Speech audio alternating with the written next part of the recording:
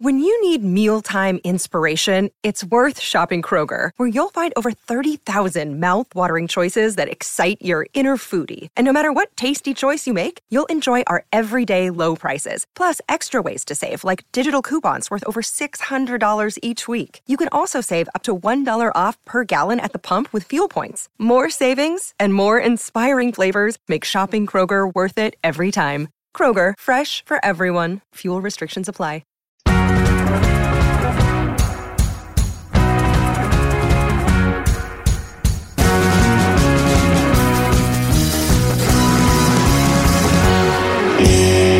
Welcome to Tobin Tonight, Paul. How's it going?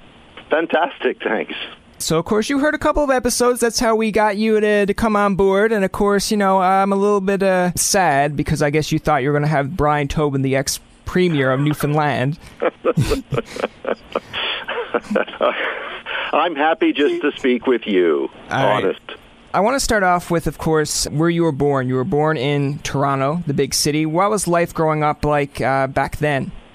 I'm from the tail end of the baby boom, and I was born in downtown Toronto, but basically I grew up in the suburbs when they were, you know, building houses as fast as they could and laying down the sod, and you know, we had portable classrooms in the schools as the sort of population was exploding. And it was, I like, you know, ultimately by the time I got to high school, I kind of thought we were kind of grunge and slackers before those terms existed. We just kind of did our thing and had a blast. So it was a good time. Downtown Toronto, to me, growing up in the suburbs, was a scary place, and you'd go down there, put your life in your hands, but we'd go down often to buy records or look around and stuff. But I had a great time growing up in North York. Where did you get your interest in journalism or broadcasting? Like, was it just at a young age? Did it develop over time? Well, that's a good question. I mean, you know, again, going back to the 60s, my real dream was to be an astronaut, but I kind of thought I was going to be too tall for that. You always heard that you had to be a smallish person to fit inside those capsules. So I don't know. I always wondered, what do you want to be when you grew up? I always liked telling stories. My dad was in advertising, which is a different kind of communications, obviously. And then a friend of mine at high school walks up to me one day and he says, "Hey, do you want to help me start a school paper?" And I thought, yeah, sure. And so we did that, and I kind of loved it. And it's not much to connect the dots from then on. That made me apply to Ryerson for the journalism program, and I got in. And at that point, I kind of thought, well, you know, it's interesting. And then the moment that kind of changed everything for me was when a couple of third-year students walked into our first-year class and said, "Who wants to volunteer for the radio station?" And I put my hand up because I thought it sounded fun. And I went, and I loved it. It was like the immediacy of broadcasting to me was fantastic. And then it's a half step over to TV, which was all the more fantastic. And I knew at that moment, the first time I went out and did a TV story at Ryerson for the school kind of TV show, I've never looked back. I love it. I loved it then, and I love it now. And that's the short answer to how I got into this. Now, I might be a little bit playing a little bit of favoritism here in Ottawa. We have a school for journalism, too. It's called Carleton. Why didn't you choose Carleton? What made you choose Ryerson? Was it just, you know, the safety of being home? Well, another good question. Indeed, I applied and I was accepted to Carleton. I don't know what it's like now, but at the time you could sort of apply to, I think, 3 universities or something. And so I got accepted to Carleton, I got accepted to U of T, and I got accepted to Ryerson. And, you know, I'm not going to kid you. A factor was I was already living in Toronto. I could continue to live at home, so there was an affordability aspect. And what also attracted me to Ryerson, and this is no knock on any other school. Everybody has their own positives and negatives. What I liked about Ryerson was the hands-on aspect, that you went out and you did it, was the reputation of Ryerson then, and I think now. And you learn the practical aspects of what you're going to be doing if you end up in this field. Many of my friends are Carleton grads, and Carleton is a fantastic school. I've been there. I've given talks there. Love it. It's just a different approach. And at that time, for me, Ryerson worked. And I don't regret it. I mean, when I got in, I remember when I got my first real job at a place called CKNX in Wingham, Ontario, a tiny little town north of London. And CKNX was basically like sort of like WKRP in Cincinnati. You do everything, right? It's a classic, perfect first job. You will be a camera person. You will be a tape editor. You will be a reporter. You will be an anchor. You will be a lineup editor, assignment. You'll do everything, right? But I walked in the door and I thought, I know how to do this because I've been doing it for 3 years at Ryerson. So I wasn't freaked out by anything. I could just focus on trying to do my job well. So I was grateful for having gone through Ryerson, for that aspect. And there goes all your Carlton speeches. They're just they're in the background right now going, listen, find the files, dump them. He's done. So I want to talk about that, actually. I was going to call it Wingham, but Wingham for sure. CKNX, that's your first job. You were a local reporter and anchor for both TV and radio, and you just talked about how they made you do pretty much everything. Like, when they threw you in that role, I know you just said that at Ryerson you've been doing it, but did you ever kind of get scared or nervous that, okay, if I mess up, I'm done, this is it, it's over? 100%. Absolutely. And to be honest about it, I still feel that way. I mean, you can spend a lifetime building up a reputation and you can lose it in an instant. I mean, you've got to be... There's a variety of aspects to this job, if you ask me. And one of them is to be worried about that kind of stuff. You have to be right. You've got to be fair and balanced. You've got to be objective. All these things come into play every single day. And if you mess up, man, what are you doing in that job, right?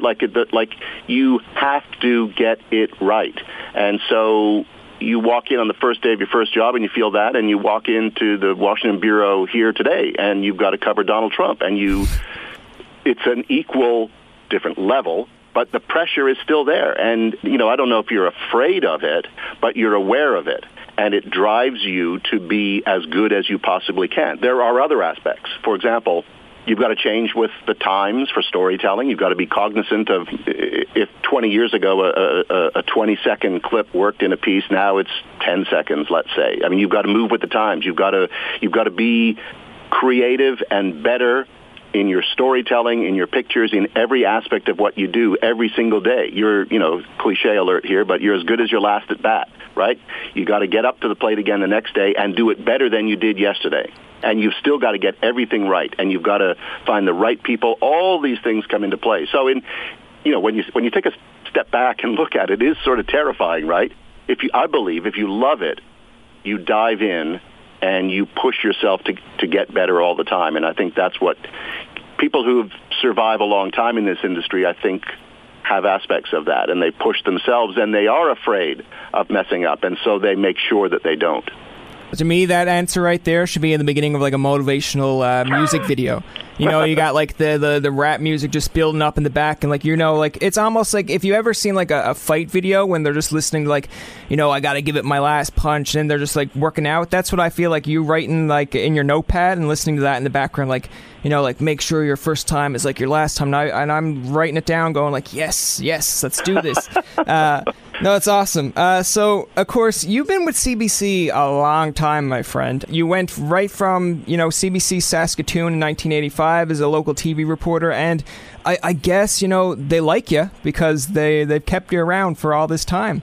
Well, are you saying I'm old? I think you are. No. Don't hang up on me. Look, let me, no. While I'm on my little soapbox here, I'll say another thing that I think is important for young journalists. And, you ask me about growing up in Toronto, right? And Toronto is the media center of the country, blah, blah. And there's lots of jobs there. And so I think, there's a real temptation to go to Toronto and stay in Toronto and work in Toronto and always be in Toronto because there are jobs and all that, opportunities, blah, blah. My view is, get out of Toronto. Go to Wingham. Go work in Saskatoon. Work as I had. My path has Calgary. Get away from your comfort zone, right? Go learn about people in other parts of the country. Go live in a small town. Go live in a medium-sized town. Live in a big city. Understand the country. I believe that if you, not to sound preachy here, but if you have aspirations to, at a network or national level, be telling stories to Canadians from coast to coast, my God, you should know who those Canadians are. You should know what it's like to spend some time on the East Coast and the West Coast and in the North. Easier said than done. You can't necessarily force your path, but you should at least try. Like, get out there, understand the place, and then I think that kind of gives you not only the ability to understand issues in different parts of the country for wheat farmers in the prairies or pick your part of the country. Or but it sort of gives you the right. Fishermen in Newfoundland. Fishers in exactly. All that kind of stuff. It gives you the right to talk to people if you've spent some time there. And you can't always live in every province for sure, but open your mind, and the best way to do that is early in your career. Get out of your hometown, go live somewhere else, and do the work. I like that you mentioned that you can't report in like every province, because I'm not going to nitpick at you or anything, but this is my WrestleMania kind of entrance for you. He's reported from 10 provinces, 2 territories, and more than 30 U.S. states. And 30-some countries. So, like, I get what you're saying, but, like, to me, of course, you went from small, and then you got larger and larger. But, like, if I'm looking at, and I'll give a shout-out to my dad, who also listens here, who also likes your work. When I come home in the summer, and my dad watches the National, he turns over hockey. It drives me crazy when he does it.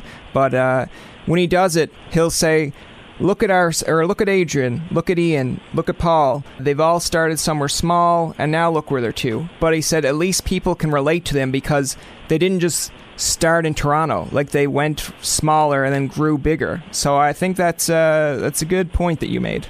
Good. I'm glad that your dad, I guess, recognizes that, because I do think it's important, and I'm glad that other people find value in the same thing.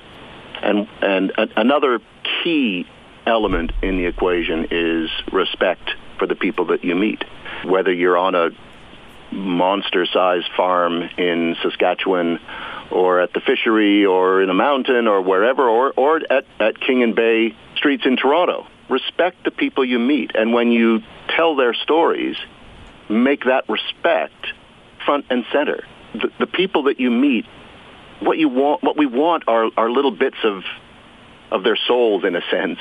Like, we want to tell your story. We want you to be honest and open with us, and the quid pro quo is I will be respectful of your story and tell it in a way that is true to the essence of you. I think if you make that a part of all your reporting and all your journalism, that comes through in your stories as well, and that people will say when Adrian shows up, and if they've seen her work, or Ian or anybody, they treat people with respect, and so therefore I will talk to them. It's funny working in America. There's, they talk about the First Amendment and the freedom of opinion and speech and all that kind of stuff. And there's a real willingness for people here to engage with journalists in a way that I think it's quite remarkable, and it's quite a fantastic and amazing aspect of Americans.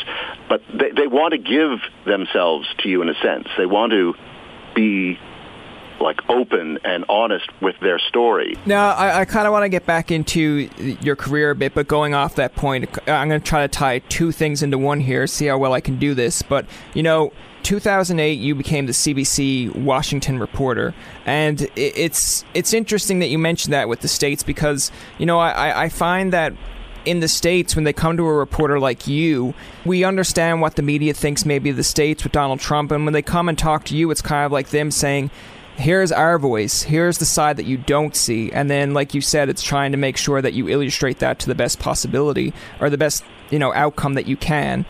Let's talk about how you got that Washington gig first. Well, that's I got asked. Like any industry, you aspire to bigger places as you, quote-unquote, move along the ladder or up the ladder or whatever. I had spent, before coming to Washington, several years in Ottawa covering politics, and I had made it clear, having worked mostly in Canada throughout my time, that I had aspirations to work outside the country. And I'd spent some time in the Middle East, sort of in short-term basis, and I'd spent some time in London, but it was kind of left the CBC for a year to do that, partly to show my bosses that I want to work in a foreign bureau. And then an opportunity came up in Washington, and I got lucky enough to be asked to come. And it took me about 1 nanosecond to say yes. And next thing you know, I was driving down here. I got here 2 days before Barack Obama was elected, election night 2008, and I've loved it. I mean, it's been a crazy time. If you think about it, it began with the sort of historic nature of the Obama presidency and the intense interest in that.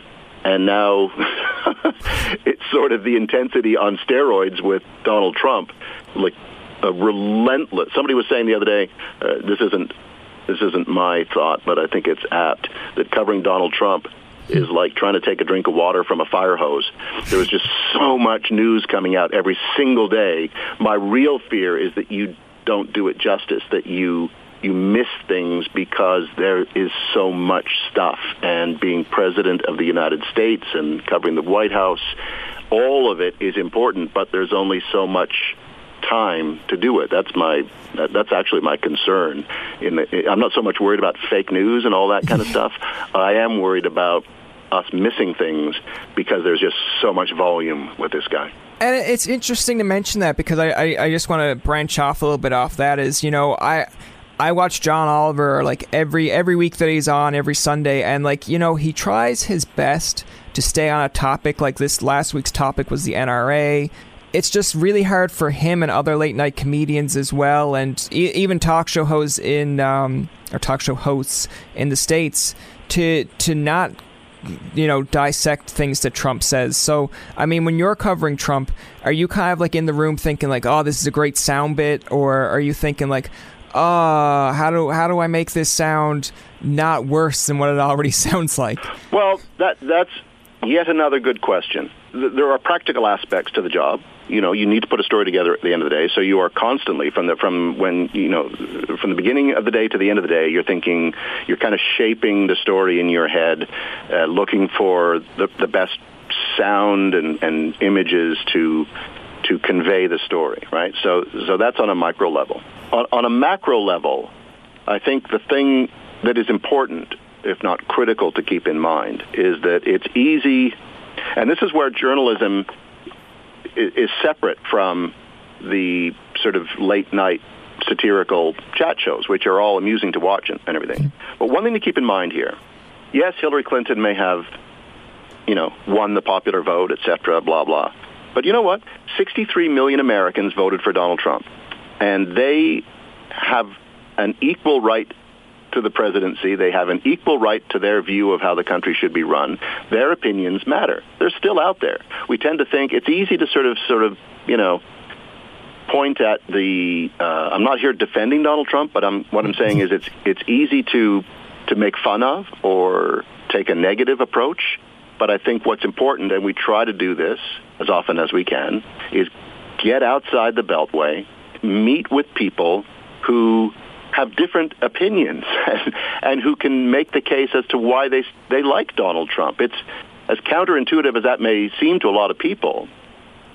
There are a variety of perspectives here. And again, back to the great thing about America, people are more than happy to express them. So come on, talk to me, interview me. My opinion matters too. And so we try to balance all of our coverage with that in mind, to say, there's another way of looking at this. That's not to say that a news piece won't come across as, raising critical questions about some of the decisions and choices that Donald Trump makes. But I think it's, as I say, critical to keep in mind there's another perspective on it held by millions of Americans. It's a really good answer. I think you got notes written up. I think someone gave you a few questions beforehand, give you tips. The other thing, and again, I'll say this just so I wasn't confused, is I wasn't comparing, just say what you guys do to John Oliver in a way, but I just thought it was interesting to bring up because when we interviewed Wendy Mesley, she said that one of the best journalists that she found in the States was John Oliver. And I thought that was interesting because when you ask John Oliver, Jon Stewart, or Colbert or Conan, do you call them journalists? They say, no, we're comedians. But I just thought that was very interesting that she kind of said that. I mean, they do have the freedom to express their opinion, and that can be very entertaining. Or not, maybe opinion isn't the right way to put it, but their perspective. But, I'm just a believer that as a frontline news journalist, That's not my job. My job is to tell you what happened today, and in as fair and balanced, to use that expression, way possible, keeping in mind the various sides to any story. And that applies whether it's a political story, like war zones, natural disasters, economics, healthcare, anything. The role of a journalist is to balance all of it and to tell it in as fair a way as possible, keeping in mind the perspectives of all sides. And I just, you joke about reading from notes, but it's easy to talk about this because I believe it so strongly. It's what our job is. We all have, for example, biases, right? But I have personally held views, but that's not that's separate from my job. And I find nothing. I hope this doesn't sound trite, but I find it easy to set aside my own views because I'm doing my job now, and my job is to meet and represent and reflect all views. And I, back to bringing it full circle, when I come into the office every morning, it's on my, this is what I set out to do, and it's important. The way I look at that, the way you answered it, is like, you're in a position of power as a journalist, but at the same time is you're coming in with an open mind, which is good, rather than you basically shutting down a whole group of people or a whole idea, and then that never gets told. Yeah. I mean, you see how it's all interwoven, too. Not to get too analytical about it, but when I talk earlier about spending time in, living in, meeting people from different parts of the country, that's all a part of the same thing, because you learn that people in the West have a slightly different perspective on the way things should be run than people living in the North or people living in the big cities. And all of this kind of informs you as a journalist because you come to kind of understand that there are myriad perspectives. It sort of shapes who you are as a journalist, especially as you walk into work every day and you think, my story will be seen tonight by people in Wingham and people in Saskatoon and people in Calgary and people in Ottawa and people in downtown Toronto. And I have to be fair to all of those people. In the same way, when you talk about Trump, you have to be mindful that there are all kinds of people in this country who think like he's doing a bang-on job. And it's like, so try to understand that. Let's try to explain that. Let's try to explore that a little bit. Even now, guns, for example. Here's a topical thing these days, right? And we're going to have a march on Washington for people who, want tougher gun laws for a variety of really powerful and persuasive reasons. But likewise, there are lots of people who have a completely opposite view. I mean, that's what makes the world so interesting, isn't it? And so I think part of our job is to explore all those various perspectives, not to simply do pieces about let's get rid of guns, but let's hear also from people who say, well, here's what we think about the opposite perspective. I find that's what we're here for. And that's what I think we try to set out to do every day. The one thing you were talking about guns, I mean, you covered a lot of assignments that, involved guns. Like, you had the Newtown massacre, the one with the Texas church massacre, and I think Sandy Hook as well. What is the scene, or what goes through your mind when you're going to these places knowing that, a shooting just occurred, and sometimes it could be children that got involved in this as well? Oh, it's a funny one, like you get in this business, I suppose, partly because it presents a fantastic personal opportunity to see for yourself big events around the world. It's a great personal benefit. But you're right. The old cliche about you don't do stories about planes that land safely, you do them when they crash. And you end up at places like Newtown or Boston after the bombings, or as I was saying, natural disasters in Haiti or wherever. And it's sort of awful. And it sort of is kind of emotionally eviscerating because it's so awful. And a couple of things come into play for me. One, you've got a job to do. So remember what I said about being respectful. And when you approach people who are in awful circumstances, to me, the number one thing you must remember is to be respectful. Ask people if they want to take part. Express your own sorrow for what has happened, explain why. What I do is I often explain why it might be a good idea to talk to me, and so that I can put this story on the news tonight. But I will also say to people, maybe it's not a good idea. Here's why you shouldn't say yes to me, but you decide. And I find that allows me to feel better about what I do, because I've given... Anybody can convince somebody to go on TV, I suppose, but I just think that I can sleep better at night if I know that they really wanted to, especially when they're in a dire circumstance after a shooting. We approached, people in Texas after that church massacre not long ago, and that was my approach every time. And do you want to, or not? And it's okay not to, but it's hard. I mean, I've cried 3 times, I think, in this job. I cried once in Haiti, once in Newtown, and I think once during the Paul Bernardo trial. It's a complicated endeavor, but at the same time, I mean, I have to say that I walk away from stories such as those often inspired by the people that we meet, who are so resilient, who come away from, let's say, a mass shooting, as was the case in Newtown, resolving to do something about it. They can't change what has happened, but they can maybe try to change the future. We did a piece the week of the Newtown massacre about a group of people in Newtown who we went to their very first meeting as they were forming a group to change gun laws. Easier said than done in this country. They've had some success in Connecticut, but they're still out there. They're still doing it.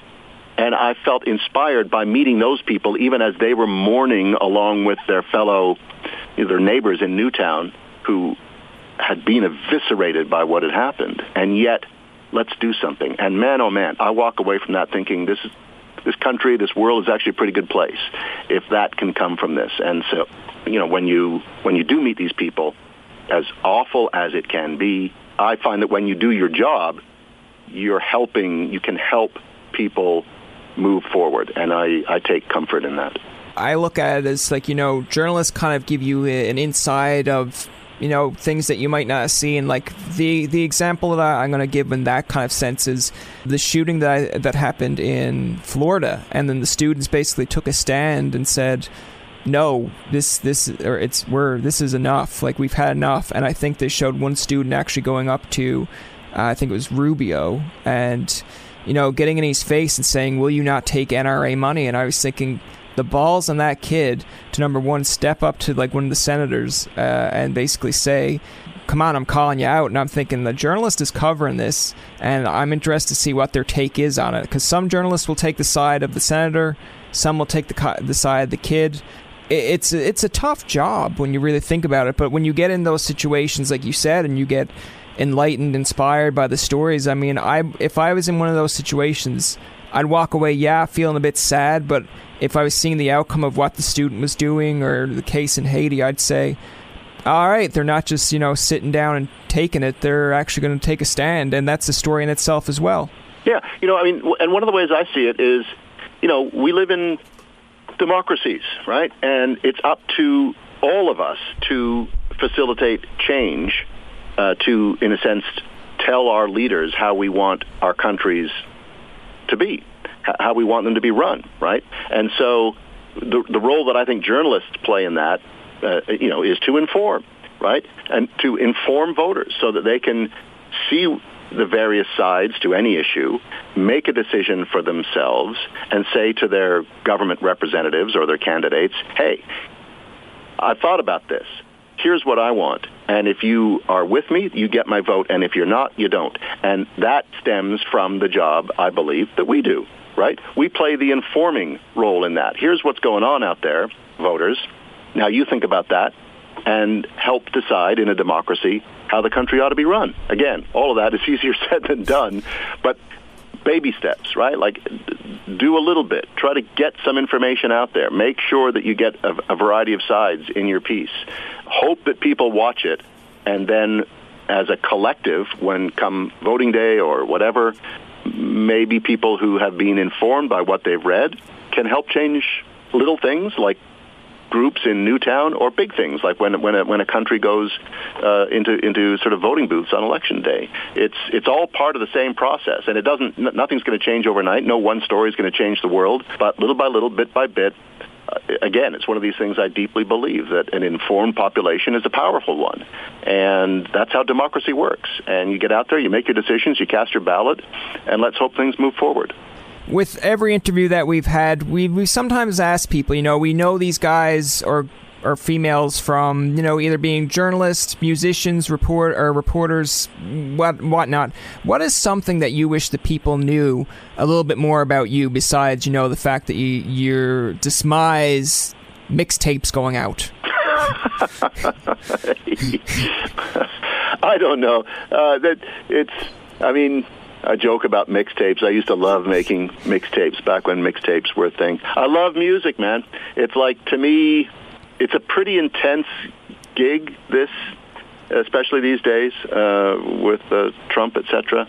I find it comforting and soothing to turn that noise off and turn on something beautiful, something amazing, something inspiring, something that moves my heart, something that makes me dream. And I think music does all of that. I think people who can create music are magical, and I think they can take us all to other places that are amazing. And I got a lot on my plate every day, and I'm very busy, and it's a lot of work.